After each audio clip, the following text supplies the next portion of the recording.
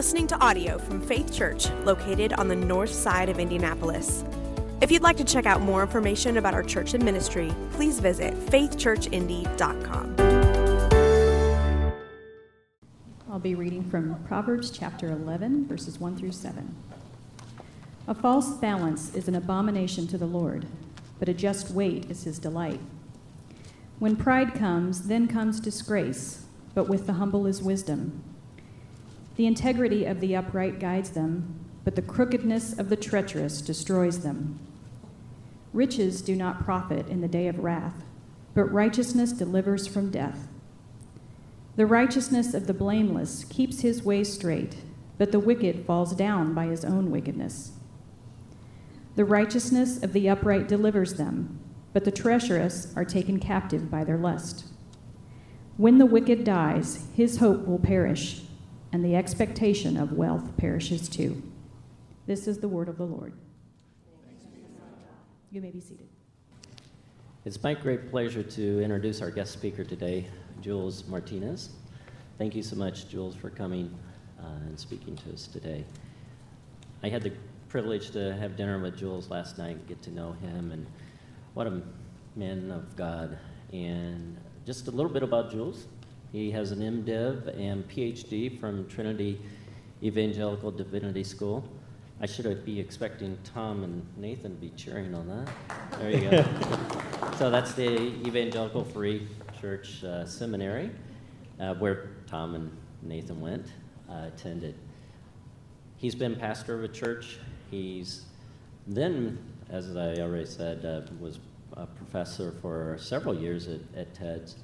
And here just in May, he took a new position at North Park Seminary. So he is the author of a couple books and still is writing, as I understand. He's a scholar, but he has a pastor's heart. And so welcome very much, Jules, and come and bring the message from God's Word this morning. Thank you. Amen.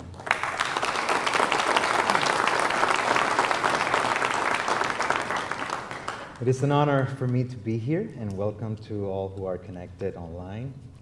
My name is Jules Martinez, but as a good Latino, I have a second last name, and that corresponds to my mother's last name. So it's Jules Martinez Olivieri, right? So my mom always tells me, when you are in continental U.S. and they ask for your name, do not forget your mom, okay? Jules Martinez Olivieri. So today we're continuing a series of sermons based on the book of Proverbs. And very often we might cite a proverb here or there. We might even have a favorite proverb. But it is not usual that we spend time studying their meaning into our lives, the lives of the people of God, and how we are to participate in the reality that the Proverbs are teaching us. The Proverbs are not organized like other parts of the Bible, so it is actually a little bit difficult to simply just take a passage and do a traditional expository sermon. Nevertheless, today, I want to invite you to pay attention to the first 7 verses of chapter 11, because they set the stage of how we should think about justice and righteousness from the book of Proverbs. Now, why pay attention to Proverbs when thinking about the good and the just and the good life? Well, traditionally speaking, ancient Israel considered the Proverbs as a section, treasure section within the wisdom literature. And the wisdom literature includes also books like Ecclesiastes and Job. These 3 books are all interested in a few questions that are also important to us. What kind of world do we live in? How should we live and practice and move and have our beings in this world? Well, what is the correct way of living? How should I make decisions? So all the 3 books like Ecclesiastes, Job, and Proverbs, they attack these questions. But the book of Proverbs answers this question through the lens of wisdom. But what is wisdom, right? Now, for an Israelite, wisdom is not merely gaining knowledge. It's not about accumulating information. Wisdom is an attribute of God in which God employed himself in creating the whole world. That is to say, the very fabric of reality is bathed with wisdom. It's composed of wisdom. So wisdom is like this invisible force that permeates everything. The universe, us, everything that we see. But it requires discernment. We need to be taught how to identify. Nobody is born naturally wise. You have to grow into it. Wisdom is an intrinsic part of creation. It is inescapable. It is available to all of those who want to learn from it, but it requires that we work for it. It requires that we listen, that we pay attention. One biblical scholar said that wisdom is competence with regard to the reality of life, or how to live a life that really works. I mean, that is pretty consistent with the guiding definition of wisdom that has been operating through these series of messages. Wisdom is skill in the art of godly living. Now, the logic of Proverbs is this. If God made the universe, then God alone knows how exactly it should work. If God made our lives, if we are his creatures, then God pretty much knows how we should live our lives then. The Proverbs then exist to help us access God's insight, his insight for us, and grow into the skill of living in God's world. Now, the Proverbs have an incredible insight for many things. It can help us navigate issues of life and life work and sex and relationships and spirituality and money and non-controversial issues like personal and communal justice. Right? Actually, now that I mentioned that, maybe we should talk about that. Right? I think we should follow Proverbs in this slide and pay attention to our longing for human dignity, to our longing for integrity, to our dream of seeing a world put to rights, to our prayer to the God of life for his rule of justice and peace and mercy, for our desires to receive the blessing that Jesus pronounced. Blessed are those who hunger for thirst and righteousness, for thirst and justice. So for these reasons, here's the big idea today. This is the big thing that you need to get in your mind. The Christian pursuit of justice and righteousness needs to proceed from God's wisdom. The Christian pursuit of justice and righteousness needs to proceed from God's wisdom. And when we study this section, we begin to see the relationship between justice and righteousness. And we see that justice is the dignified treatment that all human beings deserve because they're creatures of God. It's the dignified treatment that all human beings deserve because they are creatures of God. And we begin to see this section that it will teach us that wisdom produces honesty, that wisdom transforms our pride, and that wisdom guides us in paths of righteousness and integrity. Let's consider how wisdom produces honesty. Another way of saying it is that wisdom combats dishonesty. Look at verse 1. It says, "The Lord detests dishonest scales, but accurate ways find favor with him."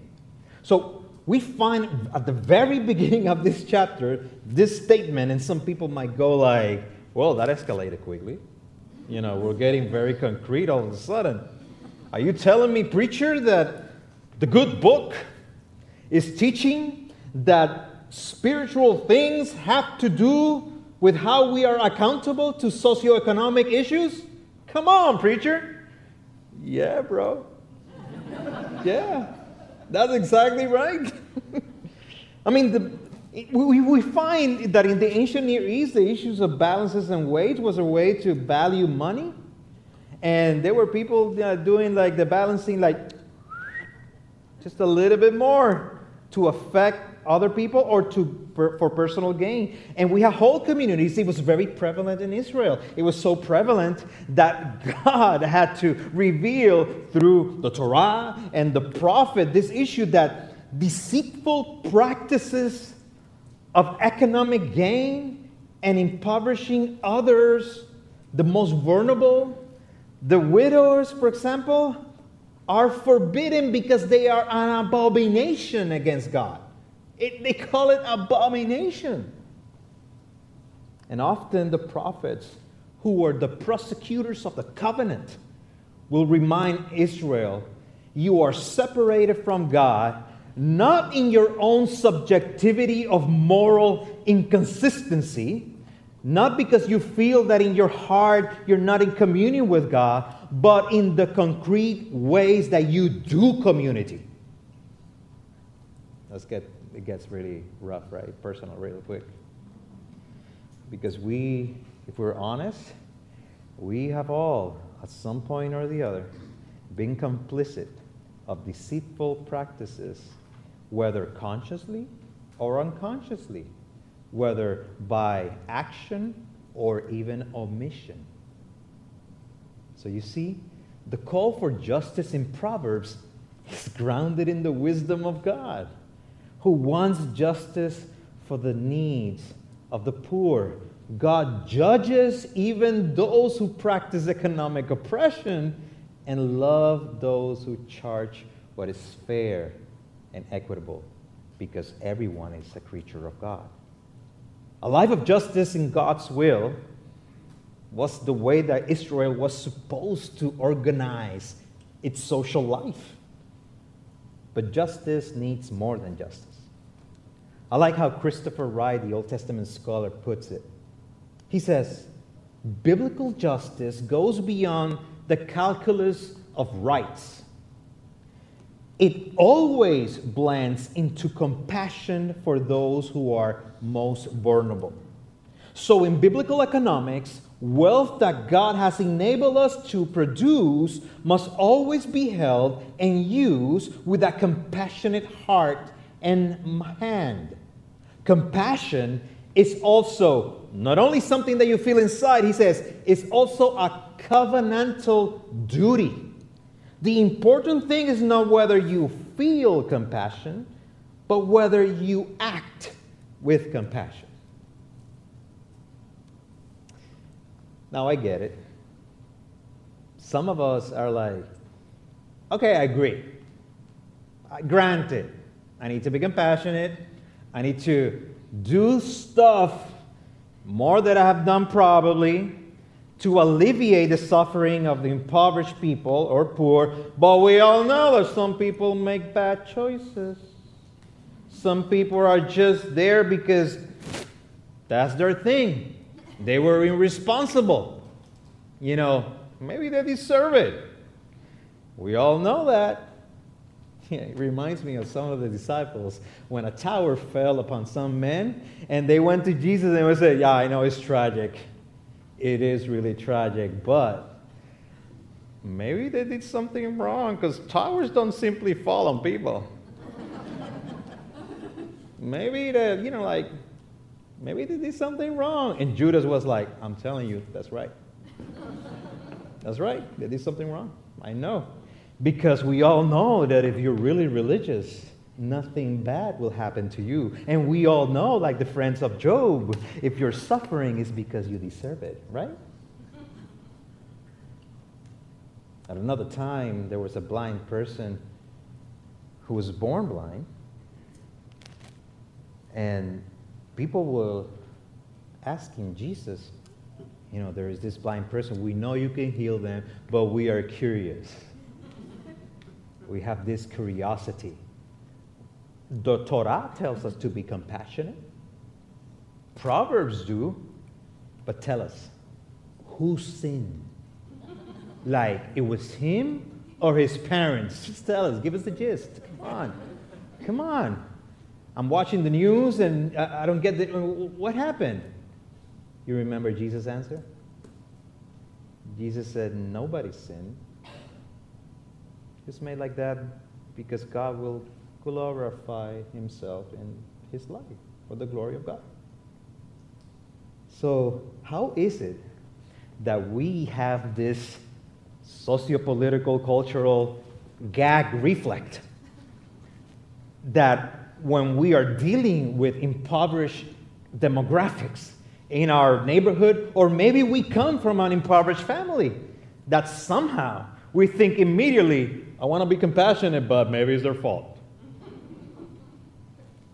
And you're like, well, it appears in the Bible there is laziness, right? And you're like, yes, it appears in Proverbs as a minority report. Also appears in Proverbs that impoverishment can be due to cataclysmic events and calamities as a minority report. Do you know where the majority of the report, not only in Proverbs, but in the rest of the Bible, is in regards to impoverished masses? Because of oppression. Because of unjust practices and systems. Come on, preacher. You're against my political philosophy. Sorry, bro. It's the Bible. Compassionate. Whatever your political philosophy is in regards to how to discern what's going on in your neighborhood, it has to lead with compassion.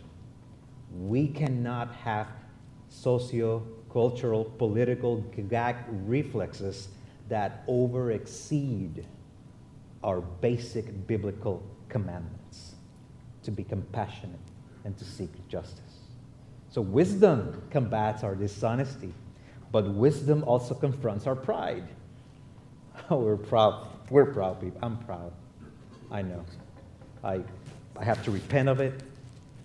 Probably like once every other 3 hours. When pride comes, says verse 2, then comes disgrace, and with humility comes wisdom. One biblical scholar notes that in this whole section in chapter 11, we find that righteousness/justice appears 13 times in the section, and wickedness and sin appears 12 times.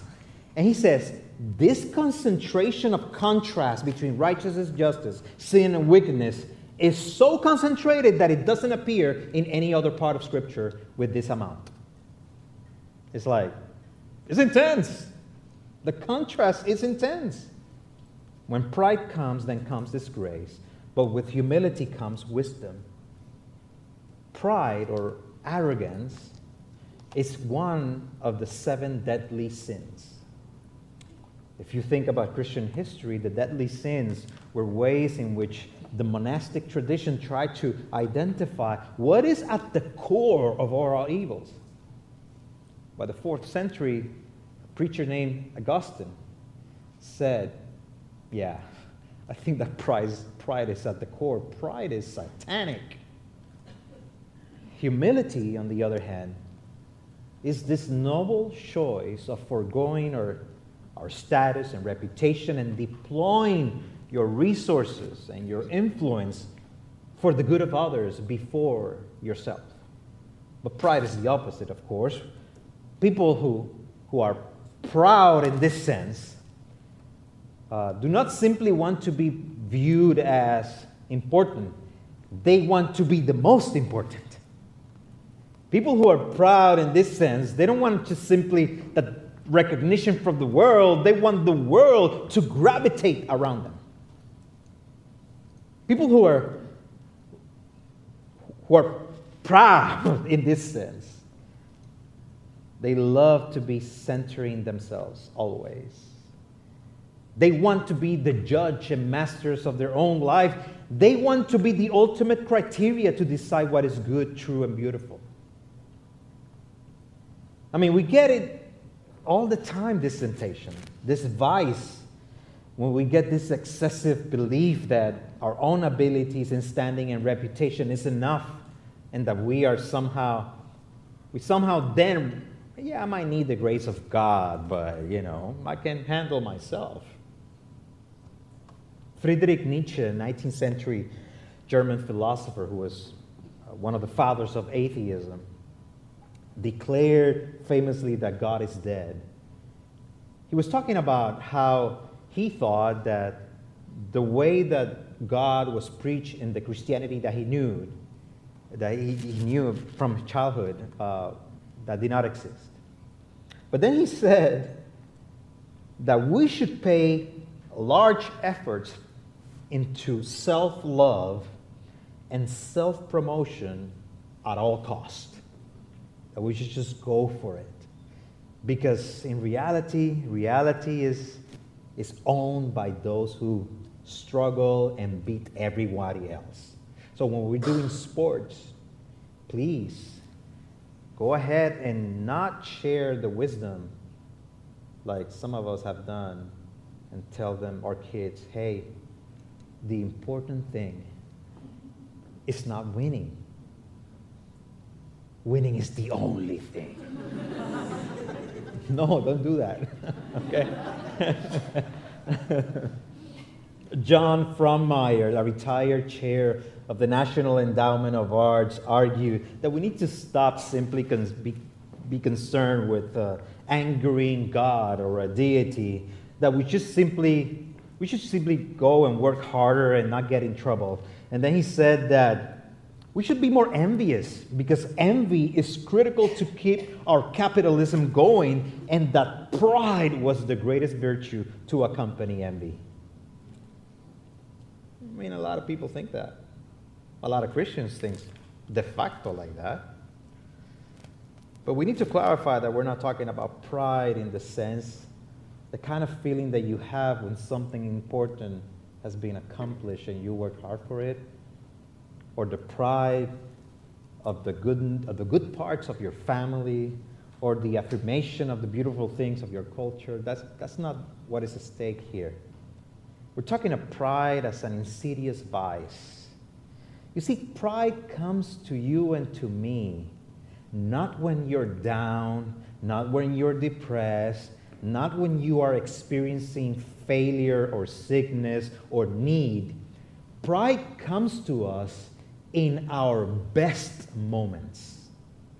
When you feel at the top, when you are having success, when things are going very well for you, when you are experiencing blessing, that's the ideal time to pride to come to you and say, yes, of course. And if you're a religious person, then, hey, you're experiencing some blessing. There you go. You're being spiritual this week. Yeah. I mean, that's why the Lord has blessed you with so many things. That's why you have the job that you have, because you did well. It's all your effort. Yeah, it's God's blessing, but you kept a good work. You're a good disciple. You are faithful and good disciple, and therefore I will bless you, right? And you're like, yeah, that's right. That's right. Let me teach other Christians how it's done. Because I'm blessed. I mean, I'm mature. So you see how insidious pride can be? We all struggle with this. It is a universal temptation. Let me read for you how Jesus treats this issue in the context of a story that he tells about a tax collector and the Pharisee in Luke 18:9. To some who were confident of their own righteousness, says Luke, and looked down on everyone else, Jesus told this parable. 2 men went up to the temple to pray, and one a Pharisee and the other was a tax collector. The Pharisee stood by himself and prayed, God, I thank you that I'm not like other people, thank you so much that I'm not like that Democrat. Thank you so much that I'm not like that populist Republican. Thank you so much that I'm not like my neighbor who is a mess. But I'm so disciplined and well thought out. Thank you that I am that kind of person. Wow. And then the tax collector stood at a distance. He will not even look to heaven, but beat his breast and said, God, have mercy on me, Lord. I am a sinner. And Jesus said, I tell you, this man rather than the other went home justified before God. For all those who exalt themselves will be humbled, and those who humble themselves will be exalted. Pastor Tim Keller put it this way: the gospel destroys pride because it tells us that we are so lost that Jesus had to die for us. The gospel also destroys fearfulness because it tells us that nothing we can do will exhaust, will eliminate His love for God, for us. You see how the Christian pursuit of justice and righteousness needs the wisdom of God in our concrete practices, in our battles with pride? Because with pride we are so self-centered that we actually lose love and compassion for other people that need our love and compassion. Thirdly, wisdom guides us into righteousness and justice. In verses 3 to 6, you have this powerful contrast between righteousness and justice and failure, and the failure that comes from its opposite.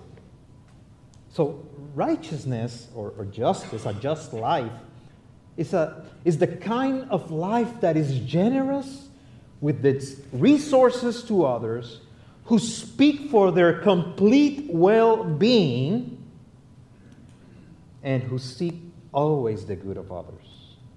When we are just people, we use our resources, influence, what we have received by grace, we give it by grace for the good of others before ourselves. We are caring not only for their internal dispositions, subjective awareness of communion with God. We are caring for their concrete needs, not only individually. We also look to our community and we ask ourselves, what are the conditions? What are the concrete economic, historical, political conditions that are hindering some people from flourishing and that are favoring de facto other people? We want everybody to have access because everybody is created in the image of God. What can we do?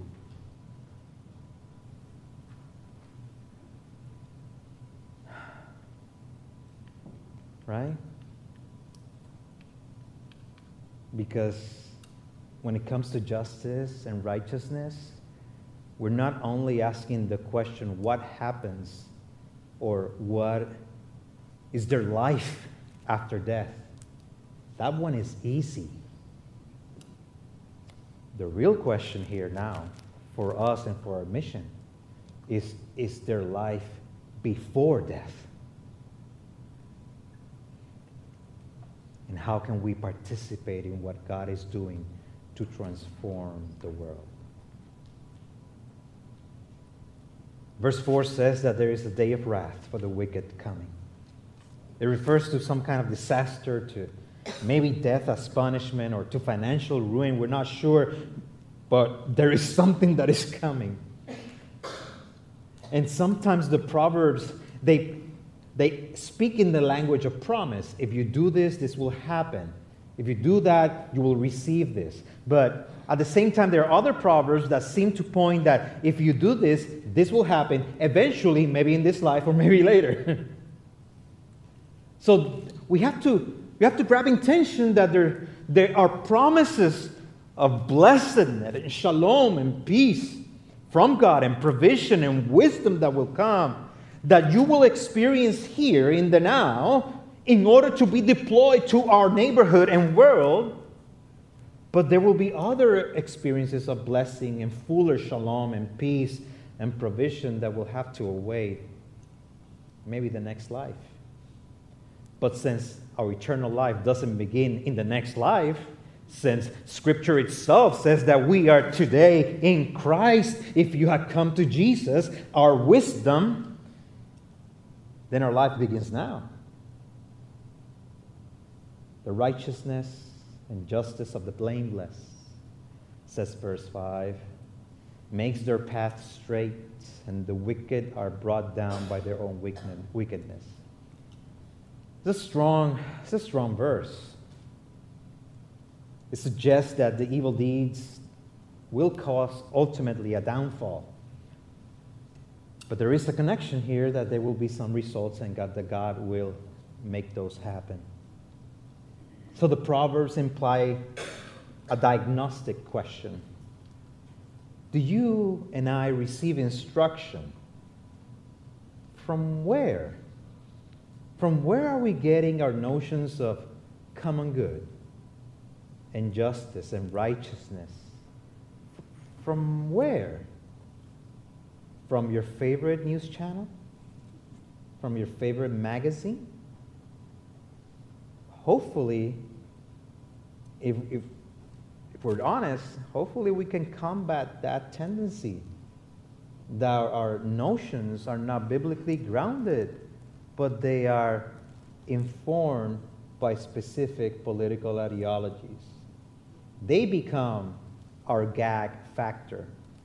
That when somebody talks about social ethics or policy or justice or whatever, we go like, Democrat, Republican. That's not good. When we become so predictable that our answers immediately align ourselves with one platform or the other, why would you say that that's a Christian view?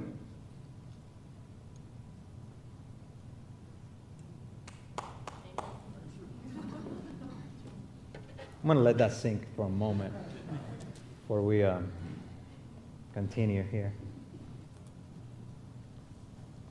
Proverbs pay attention to our longing for dignity and integrity. Do we understand the insight of the Proverbs? Or are we cynical because of bad experiences and frustration? Do you want to obtain guidance? Do I want to be guided? Or do I feel self-sufficient? Proverbs pay attention to our longings, our deepest longings to see the world right, to see our lives right, to see our relationships right, to see our work life and socio-political life and national life and aspirations and dreams right. Blessed are those who hunger for thirst and righteousness. I have to believe that. You and I must begin then with the fear of the Lord. That's where Proverbs begin. We must live lives and interpret our world, our immediate world, with reference to God first. The certainty of His love, the certainty of His presence, the certainty of His guidance, the certainty of His restoration and transformation, not only for stuff inside, but for everything, every layer of life, every layer of society, of any country, of anything. Because as one good old proverb from a theologian that I forgot his name says, there is no inch of this world that Christ does not claim mine. This morning we began with a brief journey through the Proverbs, particularly Proverbs 11, and its powerful word. We began by learning how wisdom is the foundation not only of the moral life, but the foundation of righteousness and justice. We learned that wisdom produces honesty and practical justice, That wisdom transforms our pride in eternal justice. That wisdom guides us in the path of righteousness and justice with integrity. When Jesus read the Old Testament, even the Proverbs, he believed that the entire Scripture was pointing to him. And also, we are to believe with Jesus that this proverb section points to Christ. So, is Jesus present in this text? Yes, he is present. For any talk of wisdom, of righteousness, and justice has as its ultimate referent the Lord of life. And Jesus was sent as the Lord of life, light, and love. You see, at the beginning of this section, if we see it from chapter 10, there is a subscript that says, these are the wisdom of Solomon, Proverbs of Solomon. Famous, inspired, probably the majority of the writings were through his pen. But what happened to King Solomon? You remember? He lived a life of utter hypocrisy. His reign will be the beginning of the destruction of the reign of Israel. After him, the kingdoms were divided. They went into exile. They were conquered. And while in exile, a prophet, Isaiah, would write to his people to encourage the people of God. And this is what he said. He said that the shoot of Jesse, a descendant of King David, a new king will come. And he will be the king who will truly fulfill the fear of the Lord. He will have the spirit of wisdom and understanding. And how powerful is Jesus' wisdom? Well, the gospel tells us that when Jesus came from the desert after confronting the enemy of our souls, Satan, the Diablos, Jesus returned to Galilee in the power of the Spirit. In the Sabbath, went into the synagogue, and in his first public reading of Scripture, beginning his ministry, he says, reads from the prophet Isaiah, "The Spirit of the Lord is on me, because he has anointed me to proclaim good news to the poor. He has sent me to proclaim freedom for the prisoners and recover the sight of the blind, to set the oppressed free, to proclaim the year of the Lord's favor." And this scripture has been fulfilled here with me, says Jesus. Jesus is the wisdom of the God incarnate. And that wisdom permeates and liberates us from all kinds of sinful oppressions. Let us participate in what God is doing in Christ to reconcile all things to himself. Let us see that the ministry of reconciliation that we have received, it is the ministry with which we live and give by grace what we have received by grace. We are visible witnesses of the wisdom of God. The art of living intimately with Christ is based on this wisdom. May God help us and lead us in righteousness and in justice. Will you pray with me?